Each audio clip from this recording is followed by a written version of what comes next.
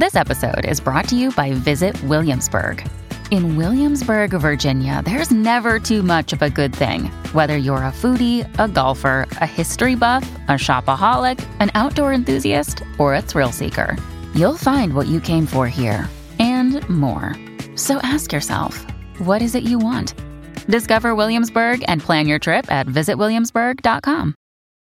When you need mealtime inspiration, it's worth shopping Kroger, where you'll find over 30,000 mouth-watering choices that excite your inner foodie. And no matter what tasty choice you make, you'll enjoy our everyday low prices, plus extra ways to save, like digital coupons worth over $600 each week. You can also save up to $1 off per gallon at the pump with fuel points. More savings and more inspiring flavors make shopping Kroger worth it every time. Kroger, fresh for everyone. Fuel restrictions apply.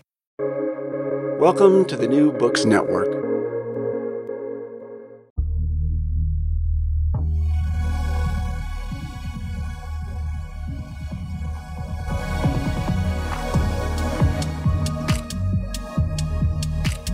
Think About It.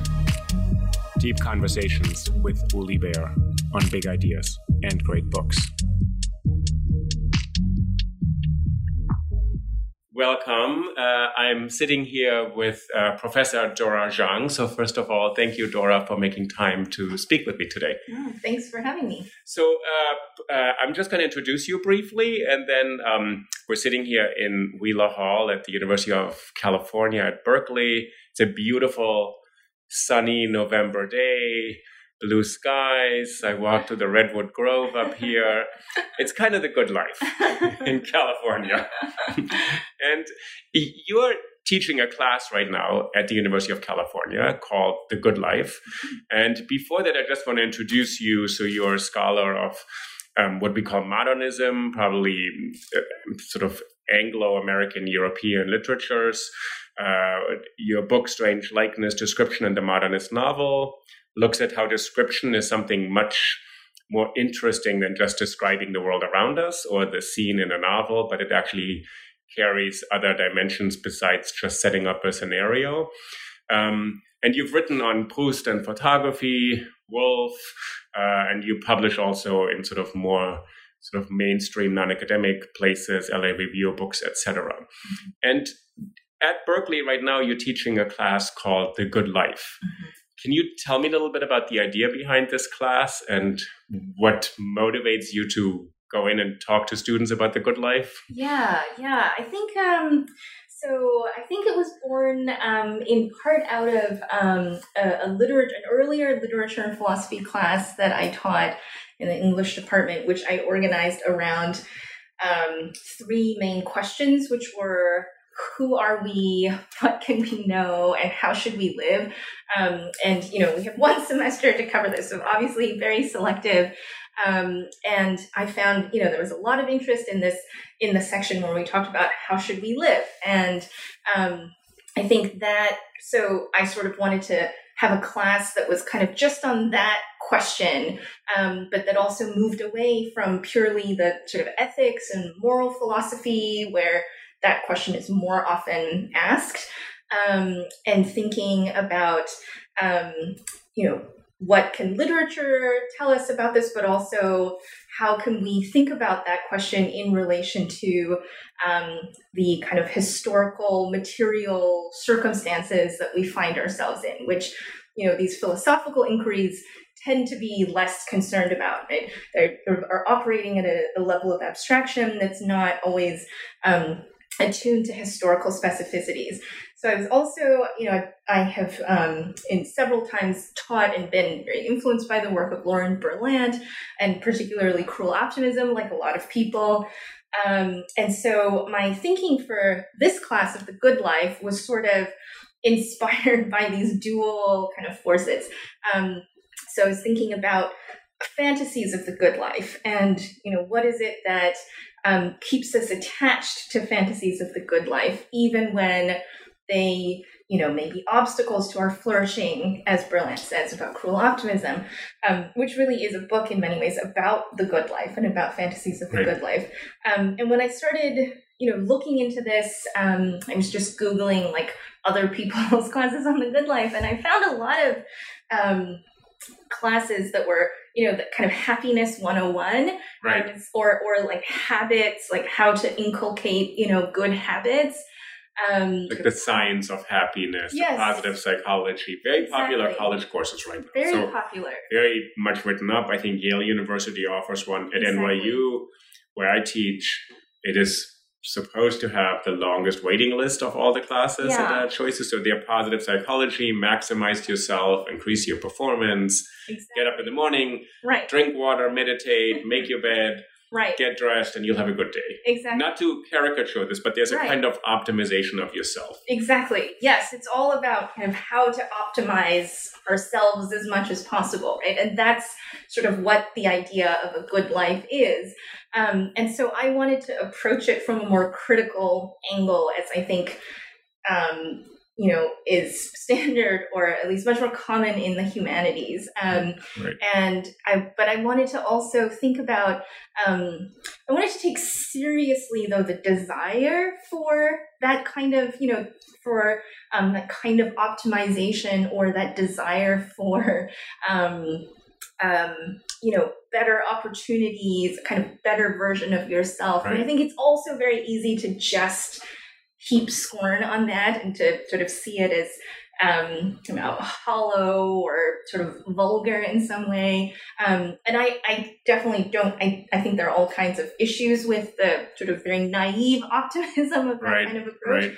But there's something too about that desire, that I think is important to take seriously, and to not simply, and to sort of treat without contempt. So that's kind of the line that I was trying to walk. And I tell my students in this class on the first day that this is not a happiness 101 class. Right.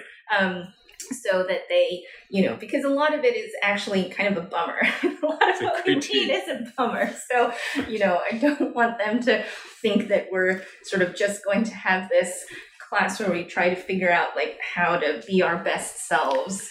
But you don't want to take that away, this kind of Right. aspiration, or we all want to be happy. Yeah. Right? We know from not only from people like Freud, but probably from ourselves, that we're often not quite so happy, although we know our conditions. Let's assume right now we're sitting in a Berkeley office. Let's assume we're taking out extreme poverty, real deprivation, Right. like conditions that are really so inalterable or so overwhelming that there's not even a conversation about the good life. Right. So the word good, then you said a little while ago, in philosophy, it would probably be moral philosophy or ethics, how to be a good person. But you don't quite only mean that, right? It's not just how to be a good person in the community with others. Right. No, definitely. Yeah. And I think it is very much about sort of how do we think about these very kind of individual, personal questions, which I think is one way we often think about the question of the good life. On the level of individual behavior, or personal ambition or personal goals. How do we think about that in light of the kinds of actual historical material circumstances that people find themselves in? Who is less, who is excluded from the possibility of achieving the good life, or for whom is that possibility, more attractive because of, certain narratives or where they're coming from, or whatever it may be. So it is very much about emphasizing the kind of larger external forces, and not just the sort of individual or the question of character or personal ethics, which would be ultimately an abstraction in a way. It's sort of the subject or the individual. Yes, exactly. And can you say a little bit more about Lauren Berlant's work? So there's a book called Cruel Optimism, which is a kind of very long, sustained critique of our attachment to this idea of the good life. And she also says, I'm not dismissing this. I just want to take apart where this attachment becomes a problem. And she was a professor at the University of Chicago. So they passed away, I think, a couple of years ago. Yeah, or just very recently. Very recently. Really great loss for everybody. So really great loss. And that book has been a very influential book for people, right? Yeah. Yeah, it has been a very influential book for people. It's actually very interesting to me to see the outpouring of kind of grief, which I also felt. I mean, I didn't know Berlant at all personally, so no personal relationship with them, but the outpouring in the wake of their death was really quite striking to me. I think because this, I mean, obviously Berlant has a very large body of work, and is important in many fields. And, I came to it through the field of affect theory, but I think cruel optimism in particular just like named something, kind of, a structure of feeling, to use Raymond Williams' term, that just struck a chord with many people. And I think, it's historically specific. It's kind of about the breakdown of the welfare state in the post-war period, but really in the last few decades, it's very kind of focused on the contemporary period. And I think it's something that my students definitely connect to, I think, because those promises of prosperity, of just economic stability, of kind of a decent paying job, of health insurance, of home ownership, all of these things are so much less possible or less within their grasp. So, but at the same time, there's nothing that still continues to be the kind of normative ideal. Is the good life, can it be mapped onto the American dream as an idea, sort of this upward mobility, everyone can make it? If you're sort of bootstrap your way out of it, if you work hard, opportunities abound, you'll realize your potential, you'll own a home, you'll raise a family, you'll be safe and secure. Yeah. I think it's very tied to that. I mean, I think our kind of fantasy of the good life is very closely related to something like the American dream. Yeah. And we do talk about that quite a lot in the class. Can you say one thing just for our listeners? Sure. You said the structure of feeling. Can you just tease that apart a little bit, what that means? Sure. What is the structure of feeling? Right. So I mean, Raymond Williams uses this term to name something that kind of is something that's still very emergent, that isn't captured by just talking about institutions and kind of formal structures, but that indexes a historical moment, but that is still very kind of nascent and a little inchoate, and that captures something that escapes purely, analysis in terms of like structures and policies. Okay. And to go back to this cruel optimism book. So this book is trying to say we're attached to the good life. It's understandable. I think the book's strength is that Lauren Berlant says it's understandable we're attached to it. We want this. Right. But this want or this desire gets in our own way. Yeah. It's actually an obstacle to our flourishing. So, and I think that's the phrase that Berlant uses, that that a relationship of cruel optimism obtains, that not all optimism is cruel, but a relationship of cruel optimism obtains when the thing that we desire is a kind of obstacle to our own flourishing. And I think, there's something about that that's so immediately kind of relatable, to use a term that my students use a lot. So you can sort of see it play out in all kinds of domains, right? Both in this kind of larger political stage, but also in personal relationships as well. And we see that in a lot of the works that we read in these different ways. So after you tell the students in the first class, it is not about maximizing your happiness course. What do you do in the second class? What do you let them or introduce them to? Right. So we actually start off with Antigone, which is a little bit of an outlier from the other texts. It's in part because I want to have some range, because it's also an introduction to comparative literature. So I want to have some range.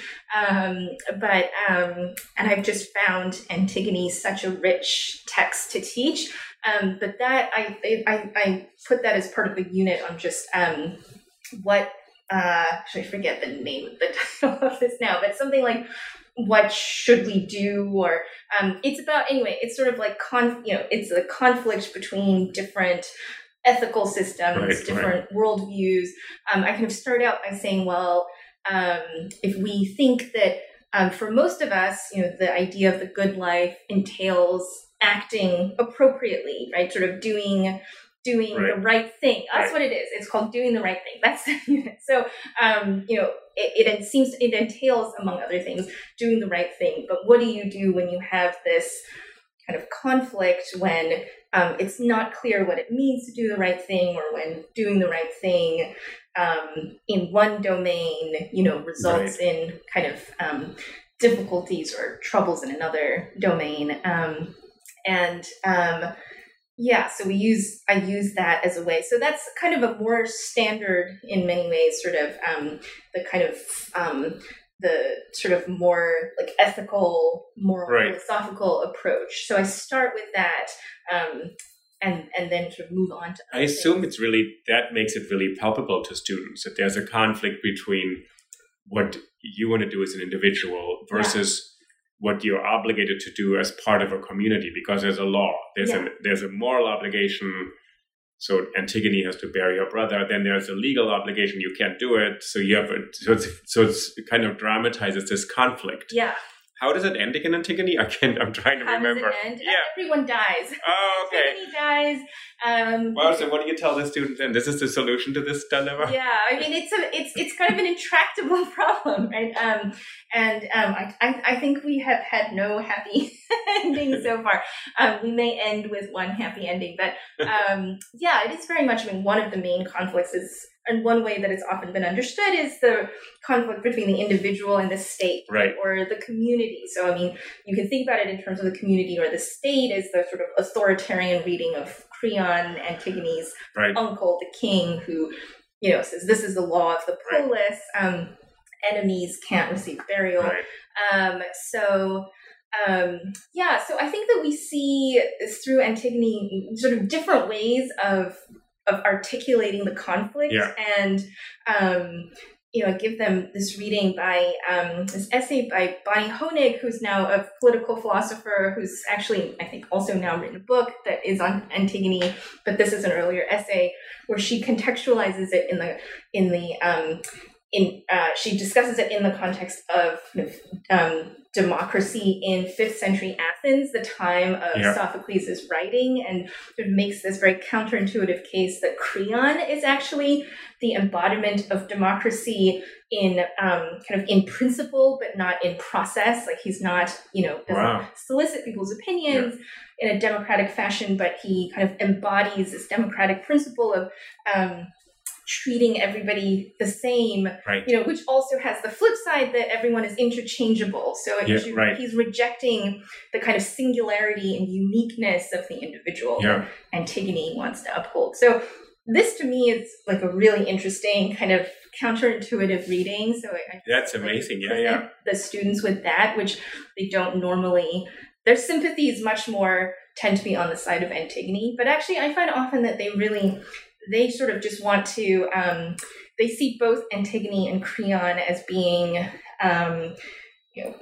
single-minded and sort of blind to the other perspective. So they actually kind of take a very Hegelian view in like attached to an ideal, or something. They become attached to an ideal that's almost outside of themselves. And they're unable to find kind of some compromise. So they often actually they often sort of advocate for a compromise or see compromise as a desirable. But it's a great opening of a class also, when you just mentioned that Creon is Antigone's uncle, that I think that makes that in one play there's so many different levels and dimensions, and so there's a relation between them that's familial, but is it going to be broken? Then it's the state versus the individual, women versus men, death versus life.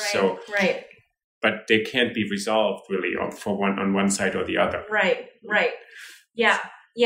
I mean, and Creon doesn't die at the end. I shouldn't say that everyone dies. Creon doesn't die at the end, and there is perhaps some sense that he may go on to be actually affected by this and sort of change his kind of his authoritarian ways. But let me ask you a really naive question. It's probably not a classicist question. So what do you think Sophocles' audience was? What did he expect them to get from a play like this? Because this is their world. For us, this is so old, and it's such an old play, and we think, oh, it's classics. But there were people at some point confronted with this for whom this was the present. Yes. And so I'm by no means a scholar of classics, but my understanding is that, so the play is set in this kind of mythical time of Thebes, which is not the present of Sophocles' own time, but his audience would absolutely have been understanding it as commentary on their own time and the transition to democracy and this kind of entire shift in worldviews, from rule by a few families to, rule by a much more egalitarian system. I mean, of course, Athenian democracy excluded many people, women, slaves, etc. So I think they would have seen it as kind of working through some of these problems and sort of both a kind of a grappling with what it means to transition from, this one kind of worldview that privileges family ties, individuals, or to another that privileges ties to one's duties as a citizen and as a member of the polis, and also seeing the limitations of that as well. Yeah. Where do you go after Antigone? So then we move to Madame Bovary. Okay. So quite a jump. So we go from, when is Sophocles? This is the 5th century BC to the 1850s. I think. Yeah. So Flaubert is writing Madame Bovary. Okay. Is it the 1840s, 40s, or 50s? Yeah, I'm sort of forgetting. So then we have a kind of unit on something like, I don't know, like Dreams of the Good Life or something. And that's very focused on these characters and the kind of, the desire for something better, these characters who are constantly lusting after something better, which is actually also very tied up with their desire for material goods. Sure. And so, Madame Bovary, we spend a few weeks on Madame Bovary. And what does she want? Emma Bovary. Sort of, it's a question about a woman in the mid-19th century, and Flaubert is very interesting. It's a male novelist in France, and he identifies completely with her, very famously, like Madame Bovary, c'est moi. And he writes about what she wants, and it becomes a novel, I think, that people read, like, what does the 19th century want? After you have, to summarize it, you have the French Revolution, you have some kind of more egalitarian society, but people are left kind of wanting something for themselves. Yeah, and so we talk about it in the context of the rise of the bourgeoisie and kind of the rise of capitalism. And, Emma Bovary is this bourgeois woman who, really a member of the petty bourgeoisie, though, who, country doctor, that's her husband, and who sees, these kind of aristocrats. Who goes to a very formative moment when she goes to a ball in the first section, and sees that even like their skin is better or something. They're like thoroughbreds. I mean, these are really amazing descriptions. And she's sort of very susceptible to romantic fantasies that she reads in novels, right? She's a kind of latter-day Quixote in a way. She kind of has made the mistake of thinking that literature is life. And so, she wants these things. I think what's so interesting about the novel is that in part through, or in no small part really, through kind of Flaubert's use of irony, for which he's so famed, he can really present her desires, the content of her desires as, totally banal and kind of cliche and conventional. She wants kisses by moonlight and a lovers come out on the balcony and sing to her and toss her roses, this kind of thing. And she wants nice dresses and, fashionable serving bowls and these kinds of things. So, I think he's very, he's ironic, or he's kind of critical. I mean, I should say he's ironic about the content of her desires, but I think there's something also really moving about the fact of her desire and sort of the intensity of her desire. And there's also, I think, something quite transgressive about that. I mean, and I have students who often point out, well, I think what she really wants is something like freedom and autonomy, which is not available to her as a woman in this time. But not that she's articulating it in those terms, but so there's something at once, kind of sort of something kind of mocking in the novel's treatment of her, and at the same time, sympathetic. Right. And it's that knife's edge between pathos and irony that makes Flaubert so kind of amazing. But that's so important. What you said, what Lauren Berlant's work, it doesn't dismiss these desires, and the simplicity of being condescending and saying people want a fancy car, or they want to have Kylie Jenner's makeup, or they want to have a fancy dress, or they want to go to a night in a fancy hotel. It's not illegitimate to have that. Right. In some ways, so what you're talking about more is what gives rise to this desire? How does it shape their lives? How does it influence it? Rather than what's the object itself. Right. The object has significance, but it's not about ridiculing the object. Right. Because also we could all have different desires. It's like, I may like this car and you may not like a car at all. You want another bike or something. Right. And it's easy to sort of dismiss the object, but leave everything else intact. Yeah. And I find that the students really respond differently to Emma. Some of them are more sympathetic. Some of them see her as very kind of selfish and narcissistic, which she is. I think that she's also not maternal. I think this is important, and this is something that is, for some of the students, something they find very damning about her. Yeah. So that's also interesting to kind of just think about, like, how we treat desires, and women's desires in this case, and how that what's kind of acceptable and what's beyond the pale. Yeah. And it's hard to accept in a way that a woman could have desires that conflict with her presumably assigned role of being a mother. Yeah. And then so why would she have this role, and the father could have all sorts of desires, for example? Right. Yeah. That's, I think, one of the things that's kind of transgressive about her. Yeah. Where do you go after Madame Bovary? So then we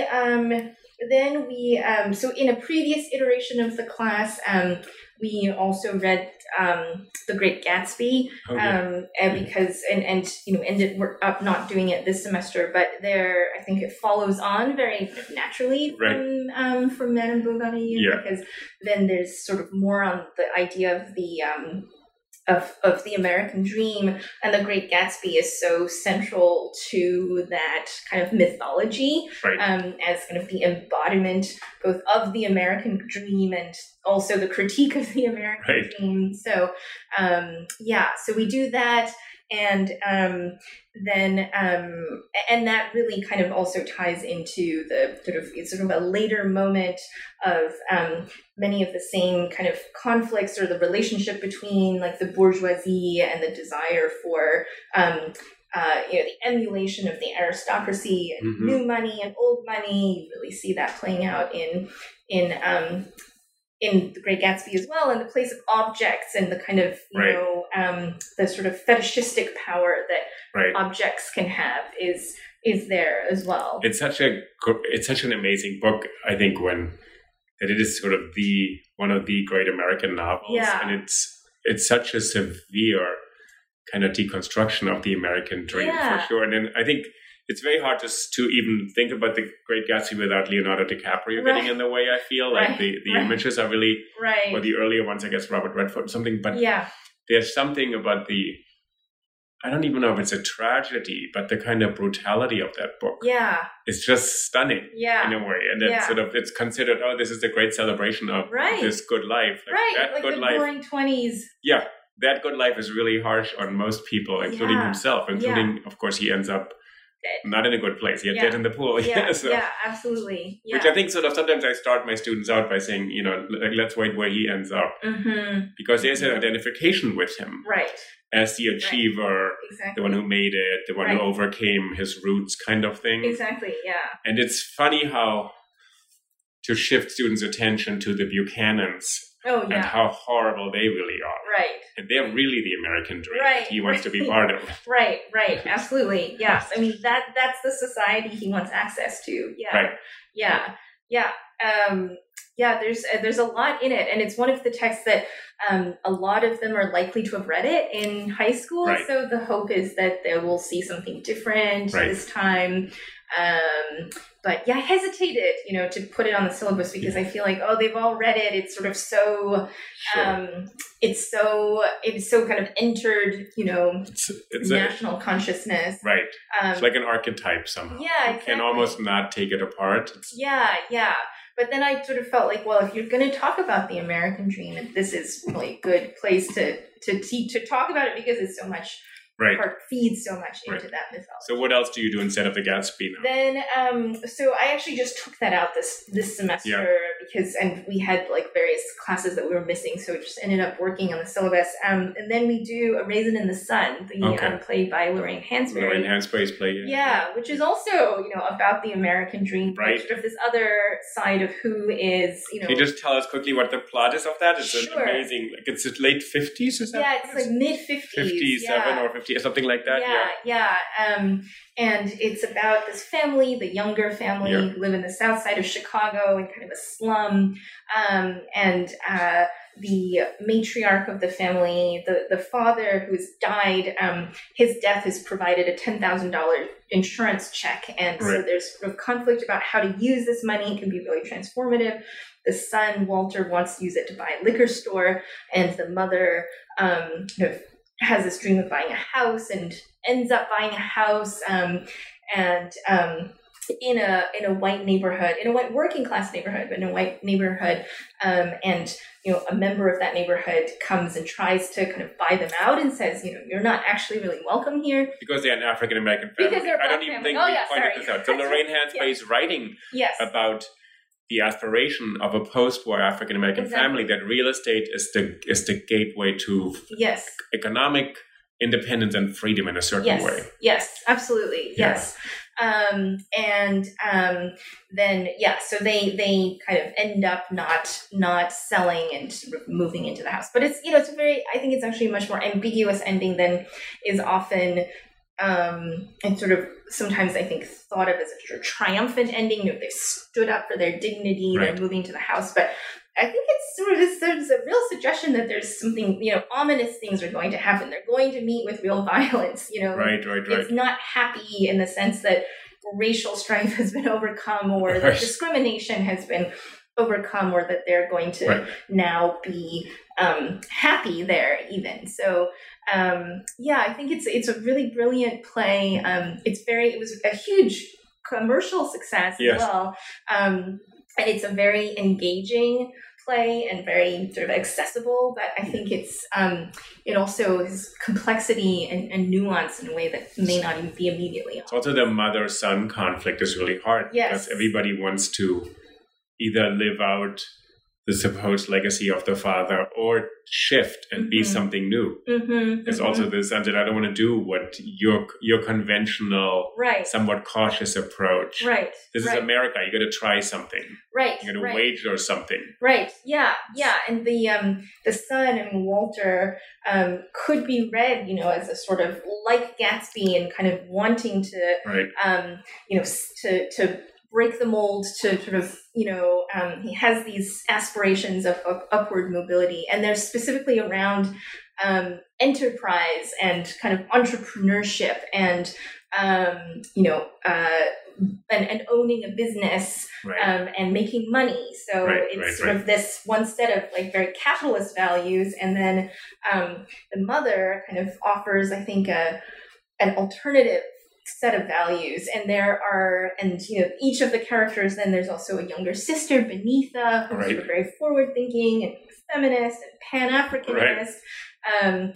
And then there's Walter's wife. So it's really an ensemble Right. piece that Right. has a lot of, it's very humanist in its kind of sympathies for all of the different characters and all of their different desires and their different visions of what it means to do something big, which is something that, a number of the younger family sort of want to do. And it's also interesting that the good life or the American dream, is it to opt into a kind of structure that exists? So that if you buy real estate, you're going to move up, et cetera. You're going to get a good job with a pension, et cetera. You're going to move up. But then this makes clear this isn't available to lots of people, even before the 70s, before the state dismantles all sorts of public services. Like lots of things are not available. And the question is the good life, is it something that requires individual actions outside of what the common understanding is what you should be doing? Mm-hmm. Do you need to actually strike out in a certain way to become independent? And then good is no longer this kind of moral obligation toward others, but toward yourself. Right. Yeah, absolutely. And I think that post-war context, I mean, the GI Bill, and, policies like subsidized housing effectively and the kind of the building of suburban lots. I mean, this is what kind of actually gave birth to that particular vision of the American dream that the white picket fence version that we're so familiar with. Yeah. And that's also the time of, redlining and kind of exclusion of African Americans from all of those kinds of policies. Yeah.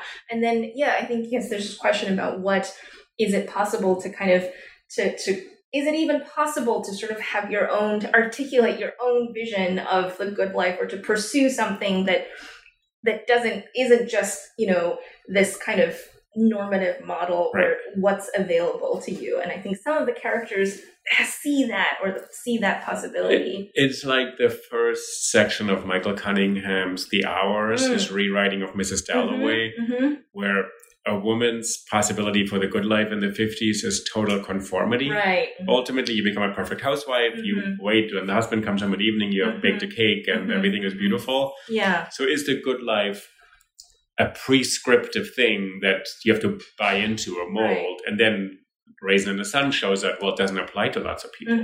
It doesn't apply to an entire gender. It doesn't apply to all these other people. Right. So is it really the American dream as a kind of distortion of that? It's a very specific... I think Ta-Nehisi Coates in Between the World and Me criticizes the dream. He calls it capital D always, the dream. He says this is just a charade. This is actually a pernicious trap for people to buy into because it excludes all sorts of other people. Right. So where do you go after Raisin in the Sun? So then I think we read...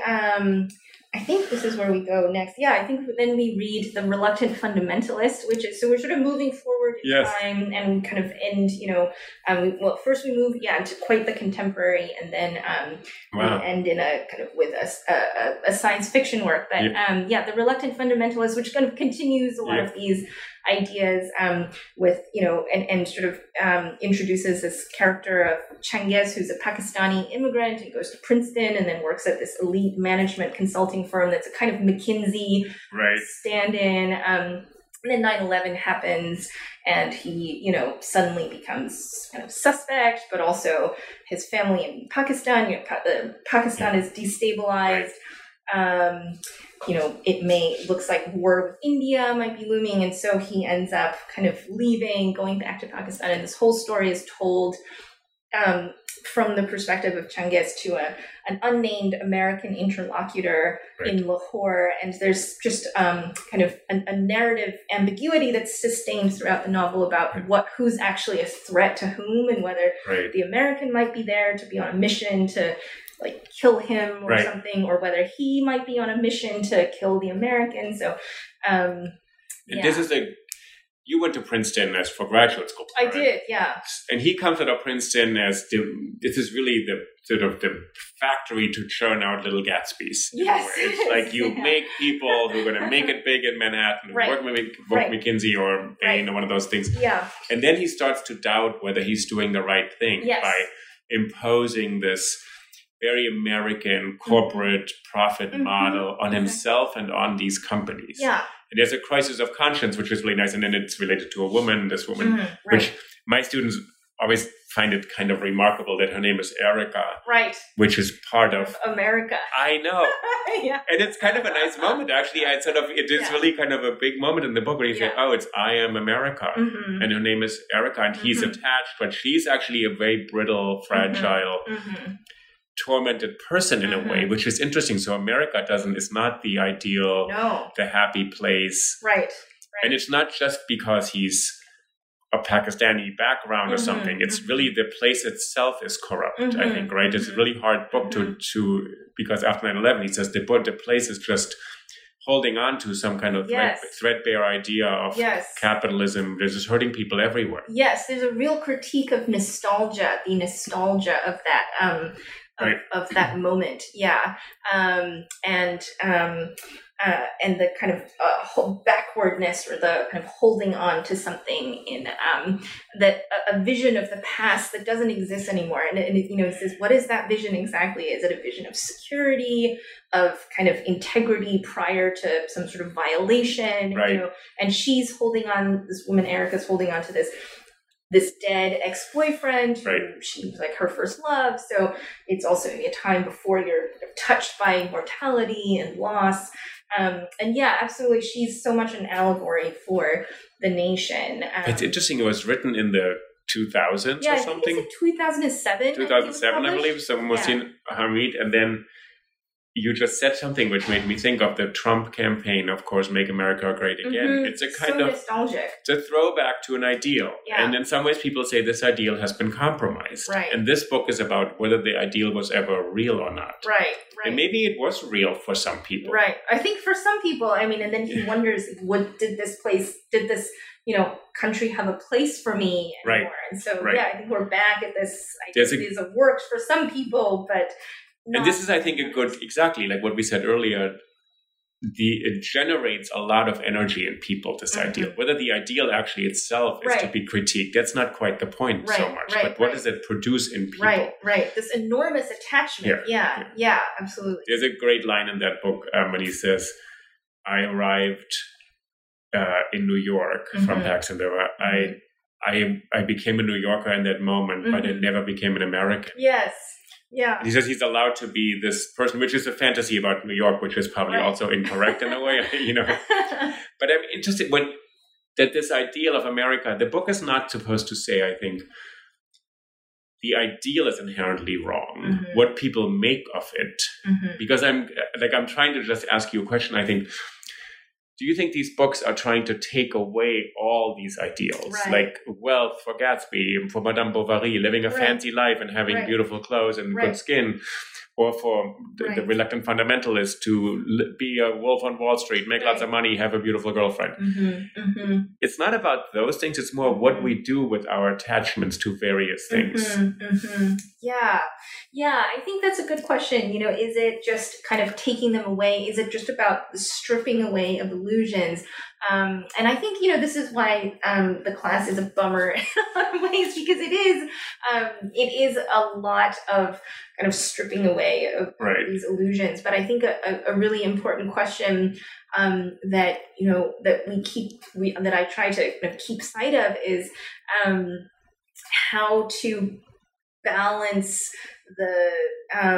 how to maintain a balance between something like structure and kind of agency of sort of like individual personal agency and these larger structural economic or political forces that we have no control over, because I think there is a lot of emphasis on and in all of these books there's a lot of emphasis on, and in our readings of these books, emphasis on how these larger forces affect our desires and whether we're able to achieve those desires and what we even want in the first place. But I think something in your question makes me think of is just, well, what do you do? You can't just take them away from people, or you will, but they will attach to other things. Right.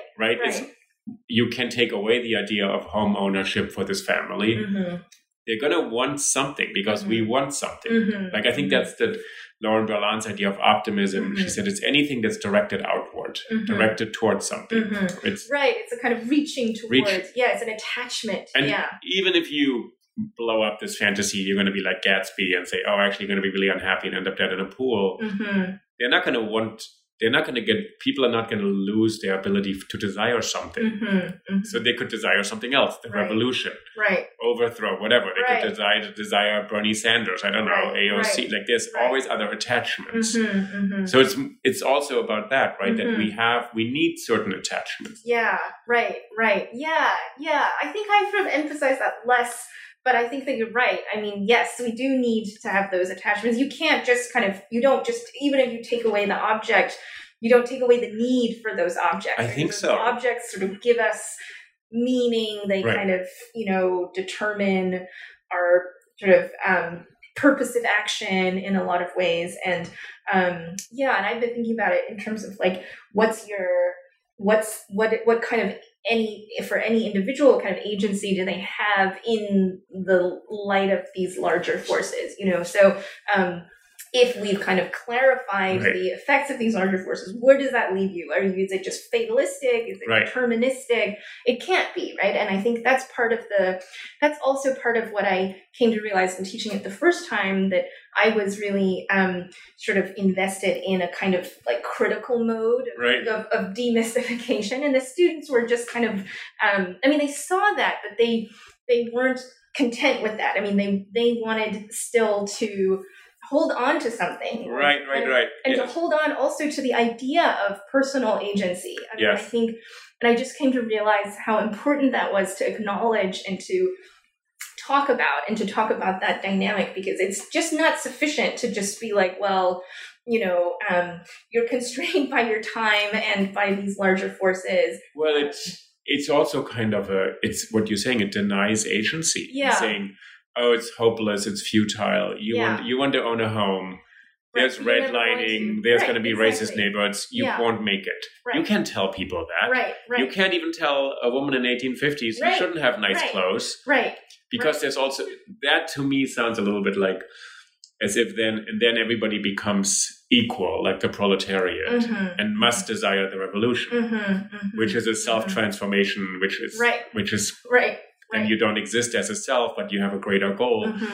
But it's interesting, your students are, because what do you take, like after Gatsby, after Raisin in the Sun, after Reluctant Fundamentalist, what do you hold on to? The book is Reluctant Fundamentalist. As you said, the ending is so ambiguous. We don't know how it ends. There's also a movie. I think Mira Nair made this great movie. I haven't seen it. Which is kind of useful. I make my students sometimes write about the book and the movie because the ending is different. Oh, really? So I can find out. I said, you have to read the book because the ending will be different. Interesting. She does something else in the ending. It's kind of interesting. Okay. But it's what we're talking about is what you said much earlier, kind of a structure of feeling, or kind of this. We are moved in the world to participate in the world. Yeah. We attach to all sorts of things and fantasies, and many of them are bad, or they're actually like a ruse, like a trick. Exactly. Like, oh, you'll buy a house. Right. You'll be forever indebted. Great. Exactly. It's actually college, I think, is really, having suffering, because people are saying, you're going to get this college degree and spend $250,000, or, University of California, if you're a resident, it's cheaper, but it's a fortune for what? Right. The promise was social mobility, you're going to get a good job, great career. Right. That's no longer guaranteed. Right. So how do you, once you've stripped that away, then people are standing saying, well, what should I want now? Right. Yeah, absolutely. So what do you tell them? Well, yes, I'm like, good question. And then we end with The Dispossessed, which is a science fiction novel by Ursula Le Guin, which is a kind of utopian. I have not read, so I don't know. It's really wonderful. Yeah. It's a kind of utopian, but very complicated, a novel that imagines this other planet, these two twin planets, and a physicist from one of them goes to the other one, and one is actually just what kind of broke off from the other one. It was kind of a utopian, founded by a utopian rebel, and it's an anarchist society. And then the other, kind of the older one that this anarchist society broke off from, that planet of a capitalist planet. Yeah. And so this, this pretext of a physicist, a visitor from one, they've had no contact for like hundreds of years, although they have some trade. And then this physicist goes to the capitalist planet and kind of visits it. And it's very complicated, but it's a really brilliant, I think, imagining of these alternate modes of social organization. Yeah. It's not at all simplistic. I mean, it's not at all a kind of, I think it's not clear which is the utopia, and that's kind of the main point. And it's, she was reading Kropotkin. I mean, she was sort of like quite steeped in anarchist theory, which is something that I think we don't often know very much about. I mean, I'm not an expert in this either, but we sort of just think of it as like lawlessness and, lack of order. But it's very, it involves a lot of like coordination and organization if you actually try to set up an anarchist society. And there's there are very strict kind of rules that have to be followed in order for it to work. I mean, not rules in terms of like what behavior, but the infrastructure kind of has to be there in a way. So it's a really just brilliant kind of exploration of all of these different elements. And so I think I end there because I think speculative fiction can really help us think about the possibility of another world. It kind of denaturalizes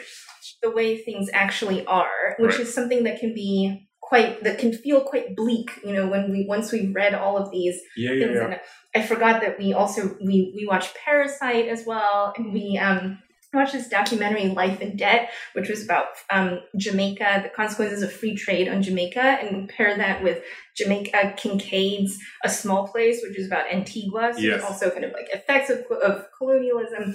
But so it can all feel very bleak, and I think The Dispossessed kind of offers this really richly imagined possibility of another world. And I think and that it feels like that, not that, I think she wants that Le Guin wants you to take it as a prescription of, this is how it should be. But the denaturalization of the way things are. And there is a kind of just like hope, I think. There's a sort of faith, which I think, and hope is distinguished from optimism. And I think that that's actually quite in what important. sense? How do you do that? I think, so I actually come back to this line from A Raisin in the Sun. There's a character, Joseph Asagai, who's this Nigerian student who's kind of a suitor for the younger sister. And they have this conversation about, whether it's kind of worth trying to do anything, because she's this moment of disillusionment because they've just lost all the money. And so she wants to go to medical school and now those dreams are dashed. And she's sort of like, what's the point? You can't get close enough to what ails the world. She wants to be a doctor in order to cure the ills of the world. There's nothing that can cure the ills of the world. And he kind of says, well, he sort of basically ends up saying,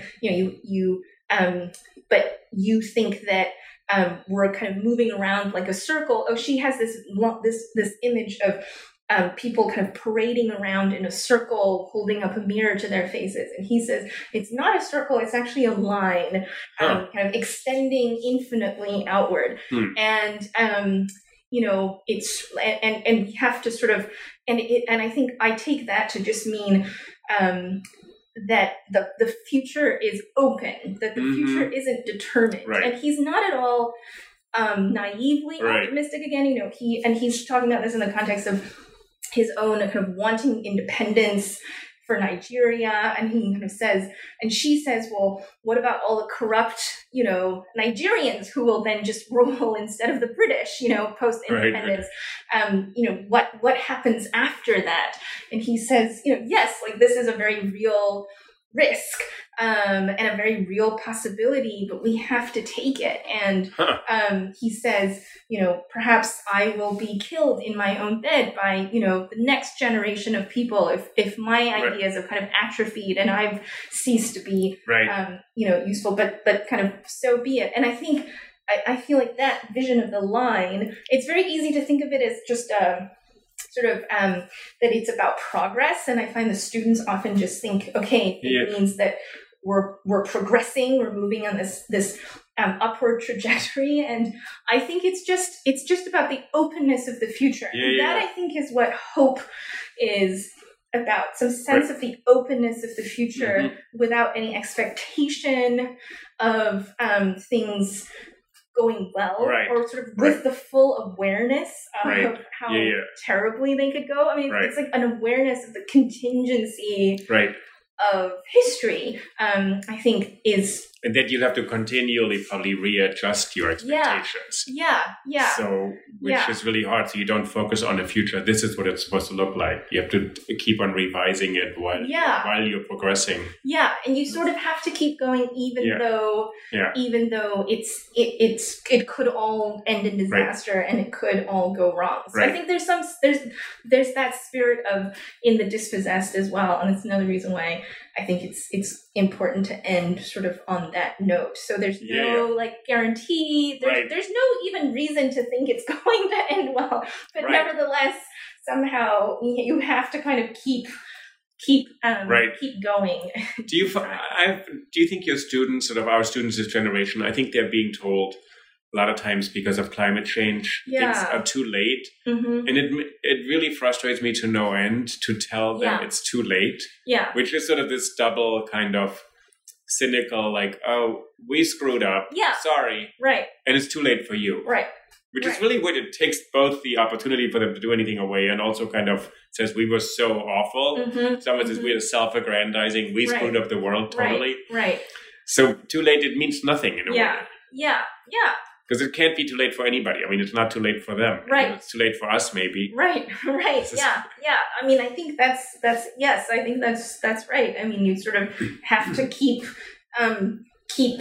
going, even though and behaving like it's not too late, because otherwise what's the point? You just go to bed and go home. Do you, and to go back full circle to sort of this idea, we are attached to sort of silly things also. We sort of want things. We all want things. And we live in a culture where we want new things all the time, right? A new phone, a new this, a new that, an upgrade or something. Do you think you have a way to respond to that for the students, to explain to them what that cycle is or does with them? Because it seems to be less about the objects than about continually staying on your toes to be excited about new things. Like it's a different kind of newness. I don't know if that's come up so much. I mean, I think you can see that very much in someone like in like Emma Bovary, who really sort of has that kind of desire for novelty that I also feel like is really exacerbated by capitalism and by advertising, the profusion of things that we have access to. But I mean, I do this exercise at the very beginning in the first class, and I think, I'll do it again in the last class, where I ask them to just kind of, we do a word cloud where they just put in, like, I ask them, what to you is a good life? So there's a question of what's the fantasy, what's our collective fantasy, or cultural fantasy, I should say, of the good life, and what to you is a good life.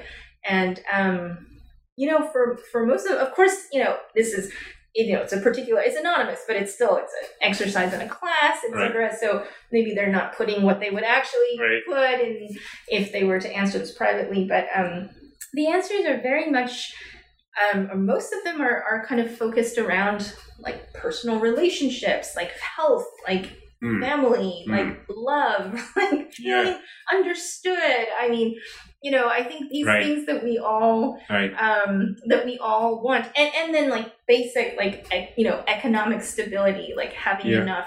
That is something I notice a lot is there's an idea of enoughness and sufficiency in that word cloud, versus when we do the word cloud for kind of cultural fantasies of the good life, there's much more emphasis on abundance. Interesting. So,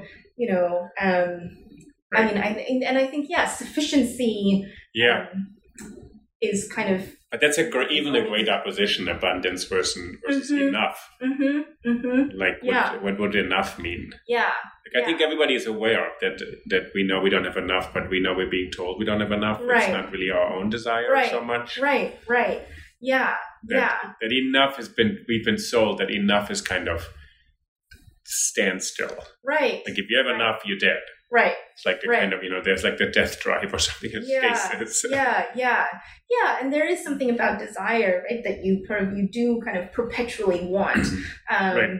And that is kind of, libidinal. I mean, I guess if you want to use a psychoanalytic framework, but I'm kind of struck by how the idea of sufficiency can actually be, and we think about something like contentment versus happiness, too, right? I mean, I think there as well, it's sort of an idea of sufficiency as not just like some kind of like boring compromise, but actually, in the way that in the term that's self-sufficiency or something. It's about kind of actual, it's about sort of independence and autonomy and actually,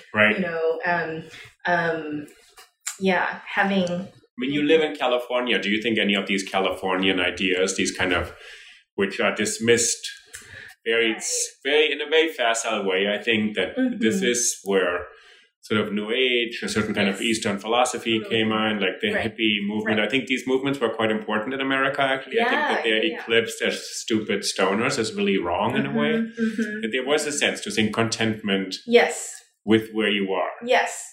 Like being in the present, being present. All of these kind of Alan Watts bringing Buddhism to America, which I actually like Alan Watts a lot. Because he got it. I think absolutely. I think I'm probably influenced by those ideas. I mean, I have a meditation practice, and I'm kind of interested in Buddhist thought. And I'm very aware of all of the kind of peculiarities of Western Buddhism. And I think now it's sort of even less the kind of countercultural hippie version as the kind of Silicon Valley, like mindfulness version that is, everywhere. And so there have been some critiques as well of, the way that mindfulness has been adopted by the companies, so you're just encouraging, employees to practice like mindfulness and stress reduction so that they can be more productive, so that, and this is the critiques are often that this is once again a kind of assigning of personal responsibility to what actually are larger structural problems. I totally see that. And I think it's true that the way mindfulness gets deployed or, and that's actually often, mindfulness is in those contexts often totally divorced from Buddhist thought and Buddhist philosophy. But, I also think that we have a lot to learn from other systems of thought. And that, there are non-facile, I'm also not a scholar of Buddhism, but, there are non-facile ways. And that, people in other cultures have thought very deeply about what the good life is and, do entail some of these notions. And I also think the opposition between, you're just being told to do mindfulness, to be more productive as a member of your corporation.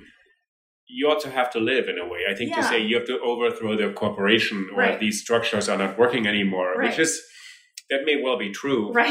But that doesn't mean you can live your life by sort of railing against the system already. Like you also kind of have to just get by. Like you have to kind of survive. And that's true for most of us, right? I mean, who are not in positions of power and especially who are not revolutionaries. I think especially if you're very disenfranchised by certain structures, then you should have every recourse to actually help yourself as an individual. And not just be told, that's foolish. You're just getting something nice for your next 5 hours, but you should really fight the system. I think this is kind of the same thing. Like, it's not enough to just sort of have the critical superstructure.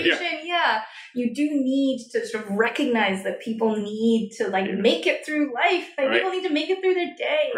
Including in your shitty jobs. And I don't know. So I think it's not enough to just sort of castigate people if they're not wanting to, overthrow everything. And, and so it's kind of coming back to that same, non-contempt.